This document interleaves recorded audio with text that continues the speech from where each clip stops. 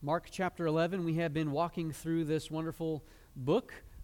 Chapter by chapter, verse by verse, we are at a significant turning point within the book of Mark. As Jesus enters into Jerusalem and the events that are going to unfold in that city.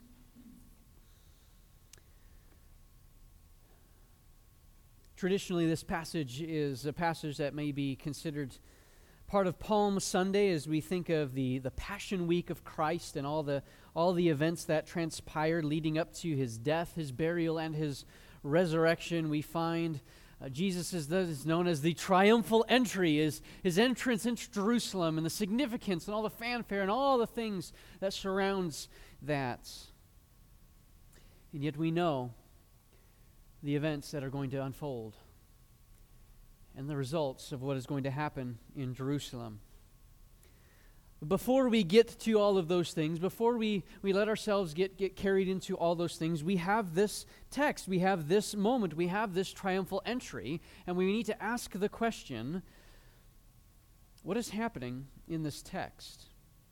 What is Jesus doing? What is his purpose in Jerusalem as he enters in this marvelous fashion with all the fanfare and all the shouting and all the jubilation going on? Why is he doing this when he knows that his life is going to end in crucifixion?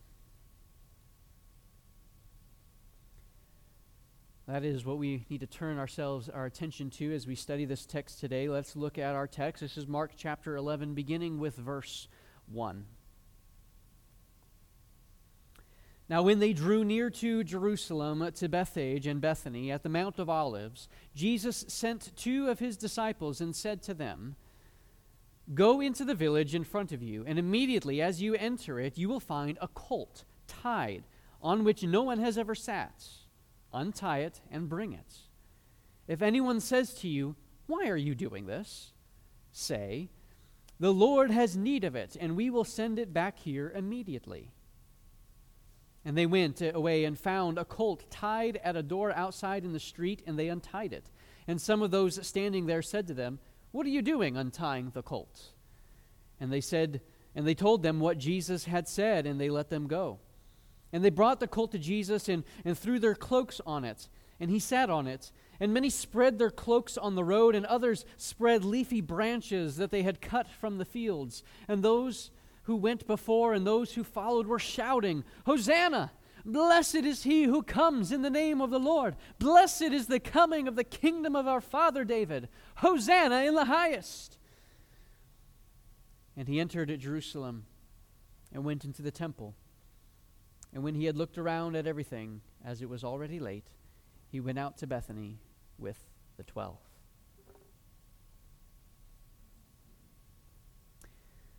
From this text, there are several things that I want us to see and to know as a result of our time together today. Many things are within this text. They aren't things that we have not yet seen before. These aren't things that are unknown to us. These are things that we have previously identified and talked through at different points as we've walked through this wonderful gospel. And yet they are things worth remembering and worth reminding ourselves of from the truthfulness of what's happening here.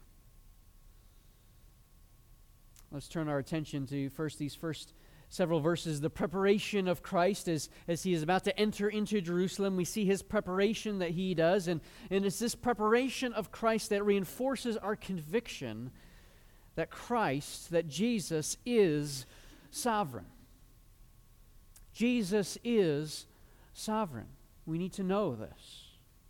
There are several things in this text that reinforce this idea for us, that make it clear for us that Christ, he is the one that is in control over the events that are about to transpire in the city of Jerusalem. Jesus was not someone who just happened to be at the right place at the right time when there was all this fanfare and all these things and people were just looking for someone to put into positions of power. Jesus was not someone who just stumbled into dumb luck and like, well, hey, we need somebody, so hey, it might as well be you. And he was not someone who was thrust into this position that he is about to ride into the city of Jerusalem. He was not someone who was thrust in there by a crowd against his will, say, no, we need you to do this, and you're going to do this, and they grabbed him and did this. No, this is not how things went. Jesus Christ arranged this. Jesus Christ has overseen all of this by his sovereign design. Look what he says to his disciples in verse 2. Go into the village in front of you. And then he tells you exactly what they will find. There's a colt. He's going to be tied there. No one's ever sat on that colt. That's the one I want. You need to bring it.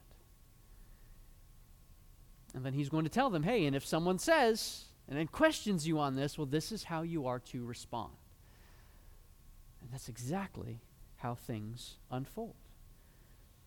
So Jesus clearly has made plans here. He clearly has an intent with how things are to happen. And so he gives his disciples instructions on how to carry out his agenda. Now, there had been some discussions about this text and on whether or not Jesus had...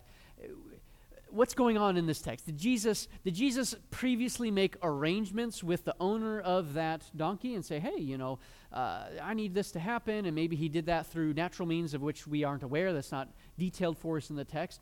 Or perhaps maybe this is, I guess maybe you could say, a bit of a minor miracle where Jesus has sent them along, and by some miracle, by giving this instruction, the owner of this donkey is going to release it into the use and the service of our Lord.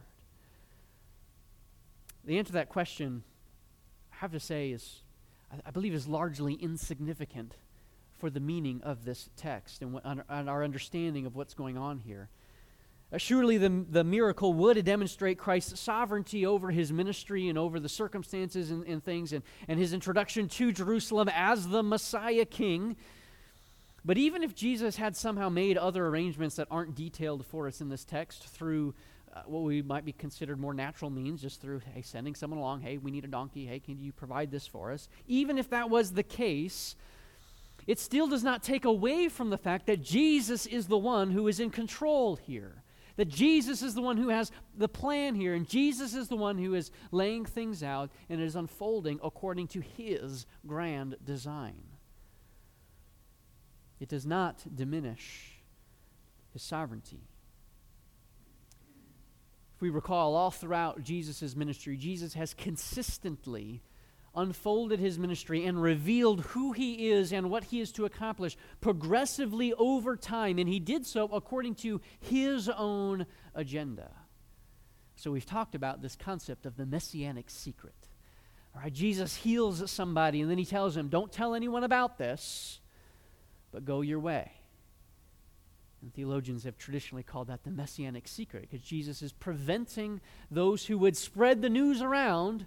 He's preventing them from doing so. Why? Why is he doing this?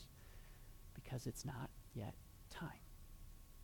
And Jesus is progressively, according to his time frame, according to his agenda, according to what he designs and intends to accomplish, is revealing the appropriate amount of information at the right moment as he instructs his disciples, as he teaches them about what it means for him to be the Messiah. And that continues on. That trajectory of Jesus being in control of his ministry continues on here with the preparations that were made for his entry. And here, we talk about that messianic secret. The doors are about to be blown off of that secret here with this triumphal entry. And it is Jesus who has personally set the stage for that to happen. Jesus is the one who made the arrangements, whether that's naturally or supernaturally, to bring all of these things together at this moment. And so the disciples go. All right, there they go. They find the colt. They start to take it, and we see in verse 5 there are some, hey, what are you doing? That's not yours. What are you doing? And they say what they were instructed to say, and they let them go. Okay, off you go with the colt, all according to the plan of Jesus Christ. Preparation of Christ helps us know that Christ is in control. He is sovereign over the events that are about to unfold in Jerusalem. He is sovereign over his triumphal entry. And he is sovereign over the steps that will eventually lead to his death. He has predicted what is to come. He has predicted and has prepared his disciples for his death. And here he has provided the way and made all the necessary preparations for this grand entrance into Jerusalem. Your knowledge that our Lord is sovereign and is in control of these things, this should bring us tremendous comfort, should it not? I don't know if you've ever heard of someone say something that, okay, they've experienced something unique and they've experienced something that was just so special and so, man, how could this happen? And they say something like, oh yeah, it was such a God thing that came about. You heard people say that? What is often meant by that is that, again, the events that unfolded, they unfolded in such a way that they couldn't have been by any natural arrangement. This had to be an arrangement of the sovereign Lord. This had to be something that God did because it couldn't have come about otherwise. And sometimes I have often thought, that phrase is kind of trite. I'm not sure how I feel about that phrase at times. And yet there is significant truth that's communicated by that. Yes, that was a God thing. God did accomplish that. God was the one who arranged those events together. And so it is good, it is right for us to thank him and praise him for that. There are many pathways that we must walk. We are never outside of the sovereign control of our Lord Jesus Christ. So we look at things that are positive as, that was such a God thing. Thank you, Lord, for that. What about the things that are less pleasant for us to walk through? So often we can fail to see the God thing moments when we are afflicted by various negative circumstances and trials that we must go through in life. When our car battery dies, we never say, oh, this is such a God thing. We don't do that, do we? But is our Lord any less sovereign over those things than he is over the happy coincidences that we find ourselves in life? I say that tongue-in-cheek. There's no such thing as coincidences, right? It is the Lord who is at work. But we don't tend to recognize it as much in the negative as we do in the positive. But God is still at work. One thing that I have heard people say that I think is good and right and appropriate for us to say when we do encounter these challenging times, that for to acknowledge the Lord's guidance, the Lord's direction, the Lord's sovereignty in the midst of these things, we can say things like, yes, I need to remind myself that God is in control. Even through whatever the circumstances are that I find myself in, God is still in control of this. It's not outside of his watch. It's not beyond his eye. He is still overseeing all of it. I just prayed for the Nikam family as they are looking to travel back overseas. And they have been praying for this. They've been looking for this. Is the nation of China outside of God's sovereign control? No.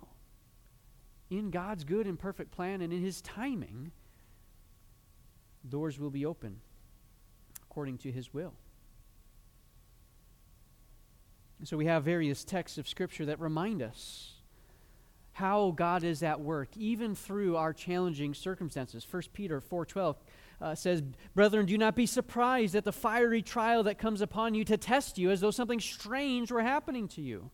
Now, in that context, the context there was of persecution for those who were standing for truth, standing for Jesus Christ, and they were encountering trials on account of the faith.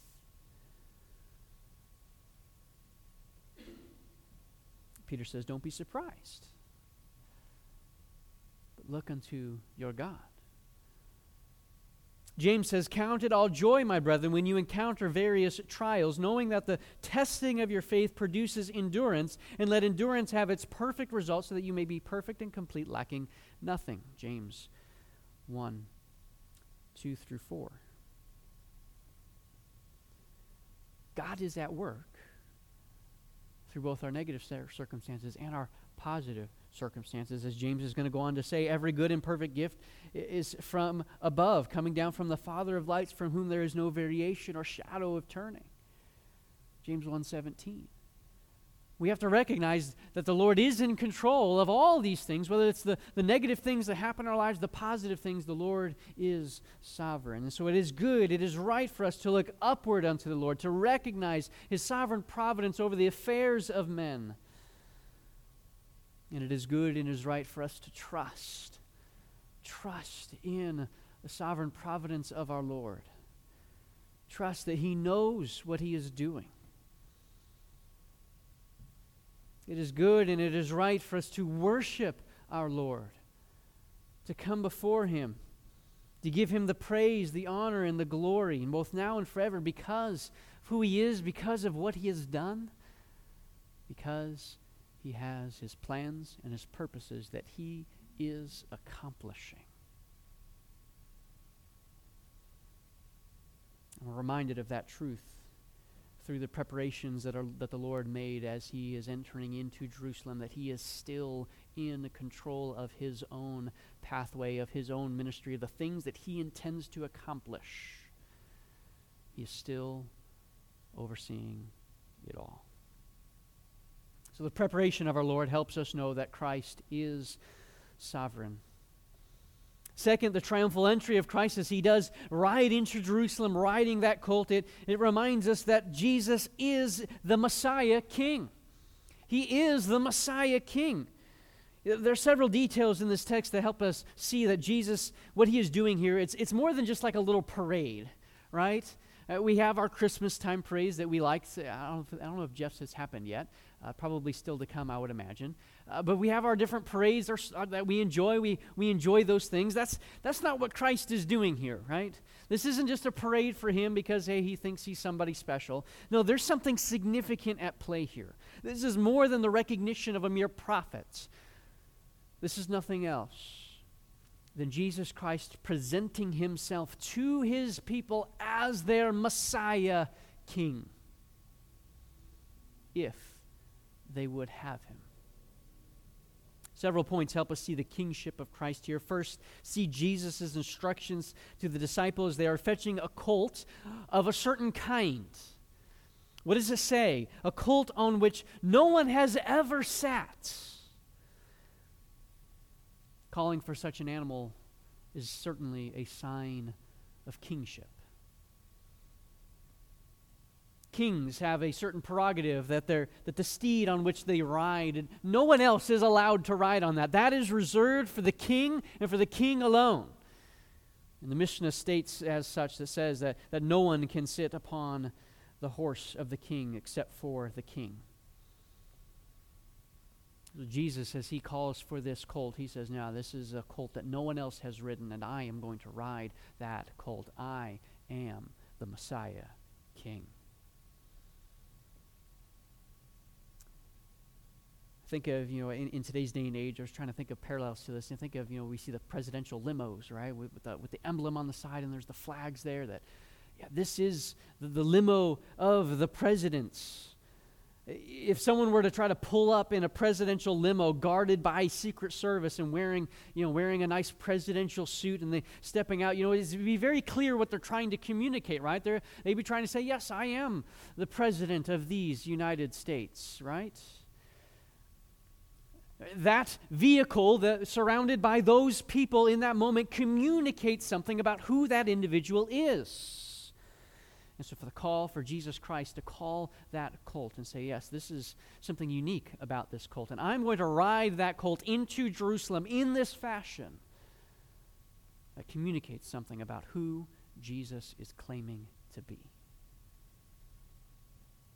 Second, the way Jesus has secured the use of the colt is something called impressments. Something that a king or other government official could commandeer the use of a horse or a chariot or something for some official business. I don't know if you've ever seen like an action movie where there's some government agent who there's a bad guy he's chasing, and the bad guy's starting to get away, and he getting away in a getaway vehicle or something, and he comes up and he flashes his badge to some unsuspecting civilian saying, I need your car for official business, and he hops in and drives away, chasing the bad guy, right? That's impressments. There's a need, there's official government business that is at play there, and Jesus is exercising His royal right to make temporary use of that colt for official business, the presentation of the King of Kings.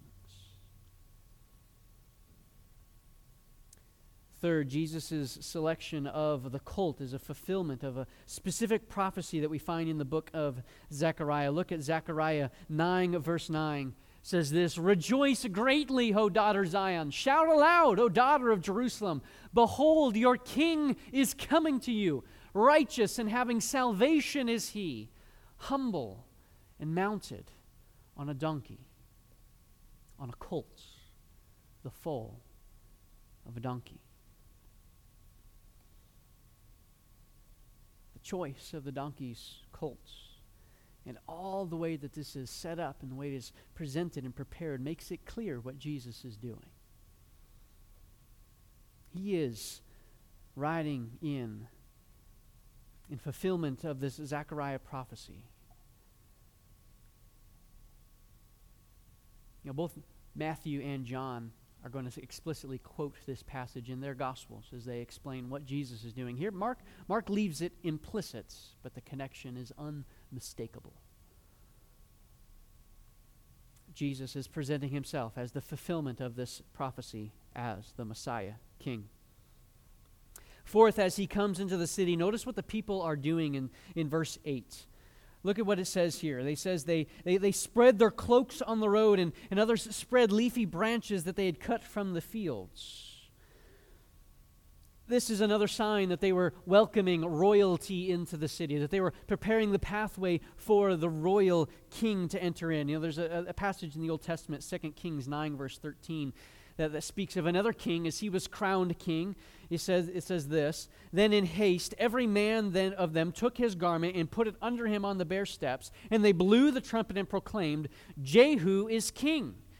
So they provided the walkway that Jehu was to go. They spread their cloaks out before him that he might walk upon them, which is a symbol that this newly recognized king is not to dirty himself with the lowly dirt of the city. This is more than just rolling out the red carpet for somebody. There is kingship declared in these actions.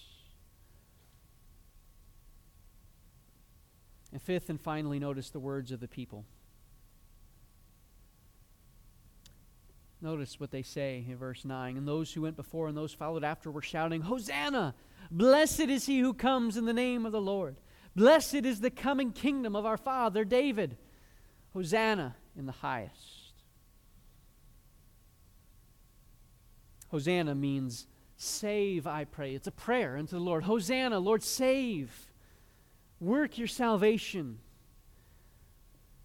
That line, "Blessed is he who comes in the name of the Lord," is quoted from Psalm 118, which is a messianic psalm. And then we have, "Blessed is the coming kingdom of our father David." And we saw last week the blind man as he was calling out, "Son of David, have mercy on me, Son of David." He was calling out to Jesus and identifying him as the Son of David. And we talked last week about the significance of that. That Jesus was the one, as the Son of David, that was fulfilling all these prophecies about what the David's son was to do. And here, they're calling out and looking forward to the coming kingdom of David, when the Son of David will sit on the throne of David. I was reading one commentator this week who was making note of this passage, and he said that these words, they aren't necessarily overtly messianic on their face. Or they don't directly say, Jesus is the Davidic king. And yet, all of these words are laced with messianic undertones. Laced with messianic undertones. The Son of David will sit on David's throne at some point. So they hail Jesus as he's riding into Jerusalem, and they cry out in such a way that it shows that they are looking for, they're anticipating the inauguration of this Davidic reign. And it's left implicit that Jesus is the one who will sit on that throne, but it is no less clear. It is not difficult to see the connection. We don't have to squint our eyes to see what's going on with these declarations. He is the Messiah King. These words may be partially veiled, partially because I'm sure the Roman government would not be too happy. They would not look kindly upon someone riding in Jerusalem overtly claiming to be the king. And yet, all of these actions and all of these words, all of the events and things surrounding all of this make it very, very clear what the implication of these things are. Jesus is claiming to be the Messianic King. Well, what is going on with this declaration? What is Jesus intending to accomplish? Is he intending to overthrow the Roman government? What are his purposes in declaring himself to be that Messianic King? I believe what's going on here is Jesus is presenting himself as king to the people of Israel. The Old Testament prophecies foretold of a day when there would be a kingdom that would be reestablished, and the Messiah would rule and reign, and he would issue forth justice. He would provide all of these things. He would accomplish so many great things. And I believe that had they embraced Jesus as their Messiah in this moment from this declaration, that Jesus would have ushered in that Messianic kingdom to them.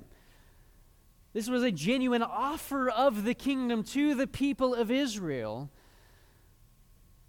But as we will see, they sadly reject that offer. And they are going to reject their Messiah King. Sometimes I wonder what would have happened if they would have accepted that offer. Would they have crowned him right then and there? What would it look like? He would have still had to die as a sacrifice, as the perfect Lamb of God. That still would have had to happen. And just how would all that have looked? We don't know. At this point, it's mere speculation for us.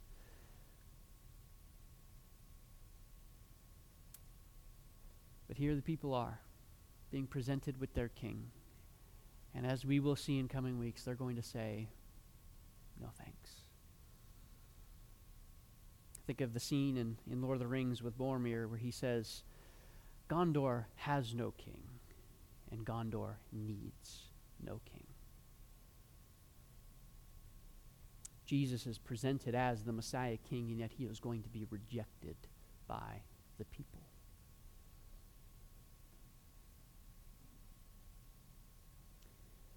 Going back to the very beginning of the book of Mark, there are several things that we have seen as we have traced forward up to this moment. Some of the very first things that Mark desired to establish was first that Jesus is the Messiah, the Son of God. John was to prepare the way of the Lord. Jesus was baptized. There was the heavenly testimony. This is my beloved Son. He is the promised Messiah. And there's the testimony of Peter. You are the Christ. And the second thing that we identified that Mark was seeking to establish was that Jesus has authority. We saw he has real authority, not like the scribes or the Pharisees as they're trying to teach from the Word of God, but no, he speaks with real authority, so much so that the people are amazed at it. He has the authority over the demonic realm. He has authority to forgive sins. He has authority over the Sabbath. He has authority over illness and disease. And he has authority even over nature, the sea, the storm, everything. He is the one with authority on earth. Jesus, this whole time, has been demonstrating that he is the Messiah King. His entire ministry brings him to this one moment where he is presented as such, as if he were to say, I've been demonstrating who I am throughout my entire ministry. And here's the declaration and presentation of my kingship. Will you have me? And the people are going to say, no. We will not.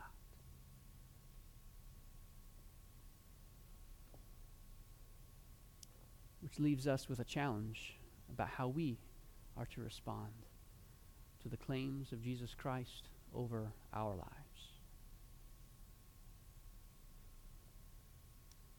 Jesus offers us entrance into the eternal kingdom for all those who will repent and trust in him and him alone. Will you receive him? Those who would follow him are called to take up their cross daily and come after him and follow him, live in obedience to him, called to live as he instructs. Are we willing to be obedient to our Messiah, King? I don't know if you've ever thought about it this way as far as the sins that we struggle with in life and that we wrestle with and that we, by God's grace, are gaining mastery over progressively as we go through life, but we have these different sins. Every time we choose sin over and against the way of Jesus Christ, we're not just sinning in that moment, but we are actually living in rebellion against Christ's kingship over our lives. He has instructed us in the way that we ought to live, and in that moment we are not in submission to him and to his word. Jesus is the Messiah King, and he rightfully deserves our obedience. But hear me on this. Hear me on this. His commands are not burdensome. His commands are not burdensome. 1 John 5:3 says, "For this is the love of God, that we keep his commandments." You claim to love God? Do you obey what he has to say? But then John goes on to say, but his commands are not burdensome. Jesus isn't interested in heaping all these things upon us and putting all these commands upon us that are designed to just weigh us down and to keep us pushed down into submission of him. His design is for your good and for your benefits. It is in following Christ, in obedience to Christ. That's where true freedom is found. That's where the shackles are broken free. To live as he instructs is to have life, it is to have joy, it is to have peace. Jesus knows what's best for us, and his commands are only out of his love for us that we would live fruitful and fulfilled lives. And so this command to live in obedience to Christ, that's not designed to weigh us down and to keep us burnt down and pushed down. No, it's because he has our, I'm fumbling over the turn of the phrase. He has our best interests in mind, and he intends good in our lives through the things that he commands.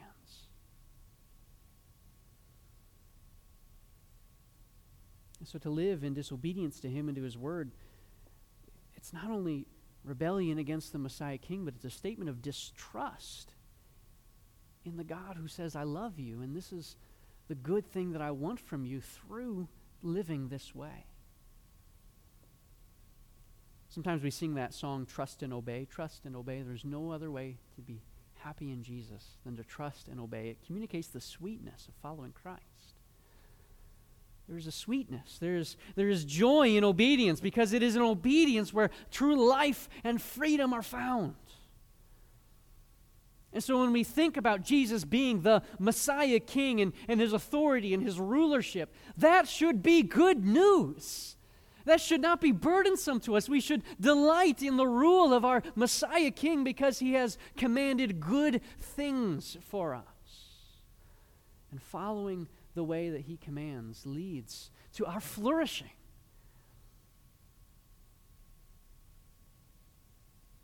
Jesus is the Messiah King.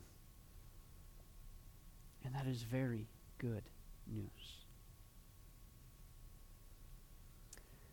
Finally, before we close out, there's one more verse left in our text, verse 11, where we are reminded that Jesus sees all. He entered Jerusalem, he went into the temple, and when he had looked around at everything, as it was already late, he went out to Bethany with the 12. Now, in one sense, this might seem like a strange thing for Mark to detail out for us. Like, okay, he rides into Jerusalem as this great climactic moment, as this great triumphal entry, as it is often called, and then he comes to the temple, takes a look around, and then leaves. What's going on there? Why is this happening? Why is this unfolding this way? This verse is a bit of an ominous verse. We might have expected something else to take place with the arrival of the Messiah King. Perhaps this should have been the moment where Jesus would have been crowned right then and there, but that doesn't happen. Jesus' presentation seems to have largely gone perhaps somewhat unnoticed. Certainly the people would have seen him as he's coming into the city. There's people coming from the outside bringing him in, and yet he comes into the temple, looks around, and then departs. But what does he do while he is in the temple? It says in the middle of that verse, when he had looked around at everything, Jesus took in the scene before him. He gazed upon all that was transpiring in front of him. And then he goes back to Bethany for the evening. What did he see? What did Jesus Christ see? As he's looking around at everything, what is he looking at? Well, as we will learn next week, we will see the things that were happening in the temple were not positive things. This temple is designed to be a place of worship, and Jesus is going to say they've turned it into a den of thieves. So what I believe is happening in this verse, this is a bit of an ominous verse. It is a precursor to the judgment that is going to fall upon the people of Jerusalem.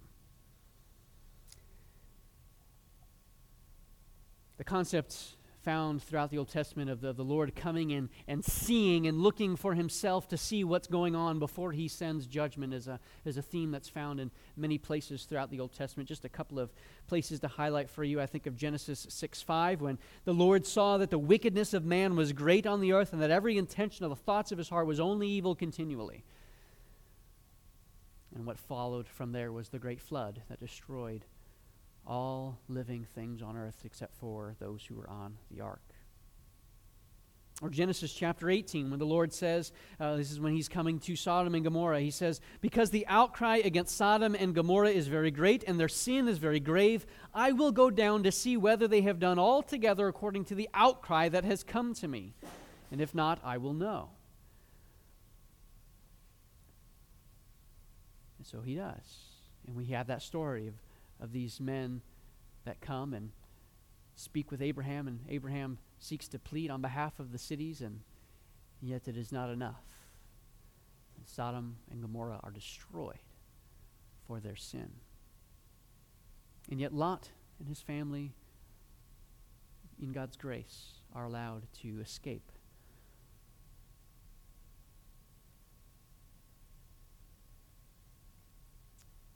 Proverbs reminds us, the eyes of the Lord are in every place, keeping watch on the evil and the good.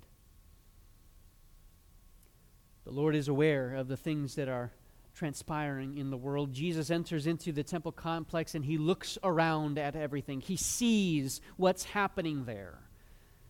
This is not an empty gaze. This is not something you're just taking in the scene, taking in the glory of the temple. Oh, wow, look at this magnificent temple. No. Jesus just doesn't see the temple. He sees what's happening, and he does not approve. And the very next day, he will return in judgment.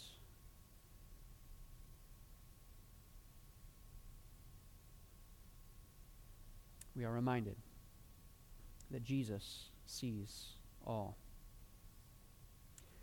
There's a two-edged sword with this reality of Jesus seeing all. There's good things and things that might be concerning to us depending on where we stand in Christ. There's a song that we've sung a couple of times. It's been a long time since we've sung it, but it's based on Psalm 139, which talks about that the Lord is acquainted with all my ways.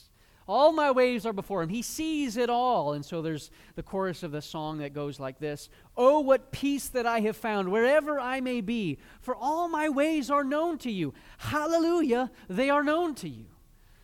Praise the Lord. He sees, he knows what we're going through. He knows the path that we're on. He sees everything that is in our lives. There's nothing that is hidden from the Lord. And for those who walk with Christ, this is good news. Right? This is tremendously good news. The Lord knows us. He's aware of who we are. He's aware of what we're going through in life. You are known by your God. And yet the other side of that equation, those who are in rebellion and rejection of their king, is the cause of fear and terror. Because the Lord knows. The Lord knows. Jesus sees. His gaze sees all the wickedness that occurs, even in the recesses of our own hearts. He knows every evil desire, every wicked thought, every evil deed. There's nothing that is hidden from His gaze. He sees it all, and those who persist in faithless rebellion will receive the judgment that is to come. But it doesn't have to be that way. This is what makes the good news so great. Though this is a weighty thing, this is a heavy thing for those who trust in Jesus Christ, the gaze of the Lord, His eyesight, His awareness of everything that is going on can be good news. Because we can take comfort in knowing that our God is aware of everything that we experience in life. And though He sees all my ways, and though He even knows all the evil that I have ever done, yet while we are yet sinners, Christ died for us. And we can rest in the hope of the gospel of Jesus Christ.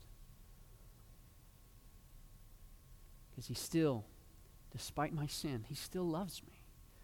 Despite my prone to wanderness, He still directs my way. And so as we consider this triumphal entry of Jesus Christ into Jerusalem, this presentation of the Messiah King, the one who is sovereignly in control of His ministry, and He has His plans and His agenda, and He is accomplishing His purposes. The sovereign King, the one who has authority over us, but His commands are not burdensome to us. The presentation of the one who sees all. I challenge us today to consider our ways before the Lord. Are you resting and trusting in your sovereign Messiah King today? Do you know what He is designed to accomplish as we're going to continue moving forward in this story of the book of Mark, what Christ is going to accomplish on that cross? As we sang that song earlier, Christ has been born for you. That all who would believe in Jesus Christ would receive all the blessings that come of being part of His family. Adopted into the divine family. Sons and daughters of the King of Kings, this Messiah King, this Lord over all, His family, sons and daughters of Him. Granted entrance into the eternal kingdom. Offered forgiveness of our sins. That we may not fear the gaze of the Lord, but look upon His gaze with delight and comfort. That He knows all that we experience.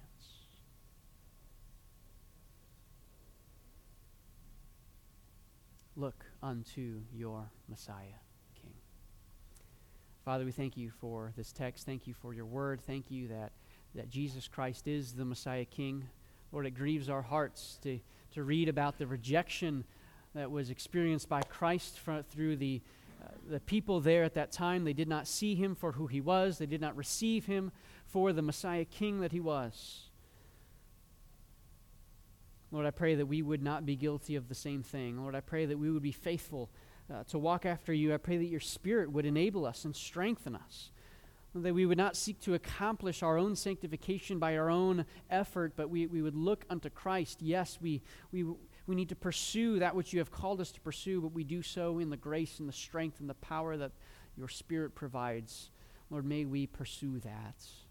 May we take delight in our Messiah King. May we take delight in His commands that are not burdensome to us.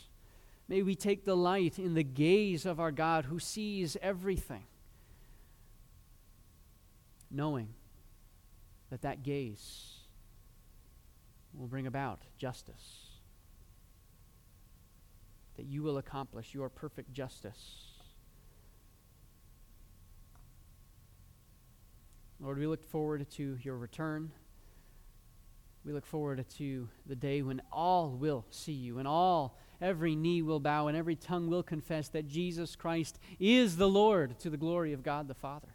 We look forward to the day where we will rejoice with Israel as they will finally embrace Jesus as their Messiah King. Lord, I pray until that day we would be faithful to spread the good news of the gospel of Christ, that we would point others to this great Messiah King, that you would glorify yourself through the salvation of lost souls. I pray that you would accomplish that and use us to do so. I pray this in the name of Jesus Christ. Amen.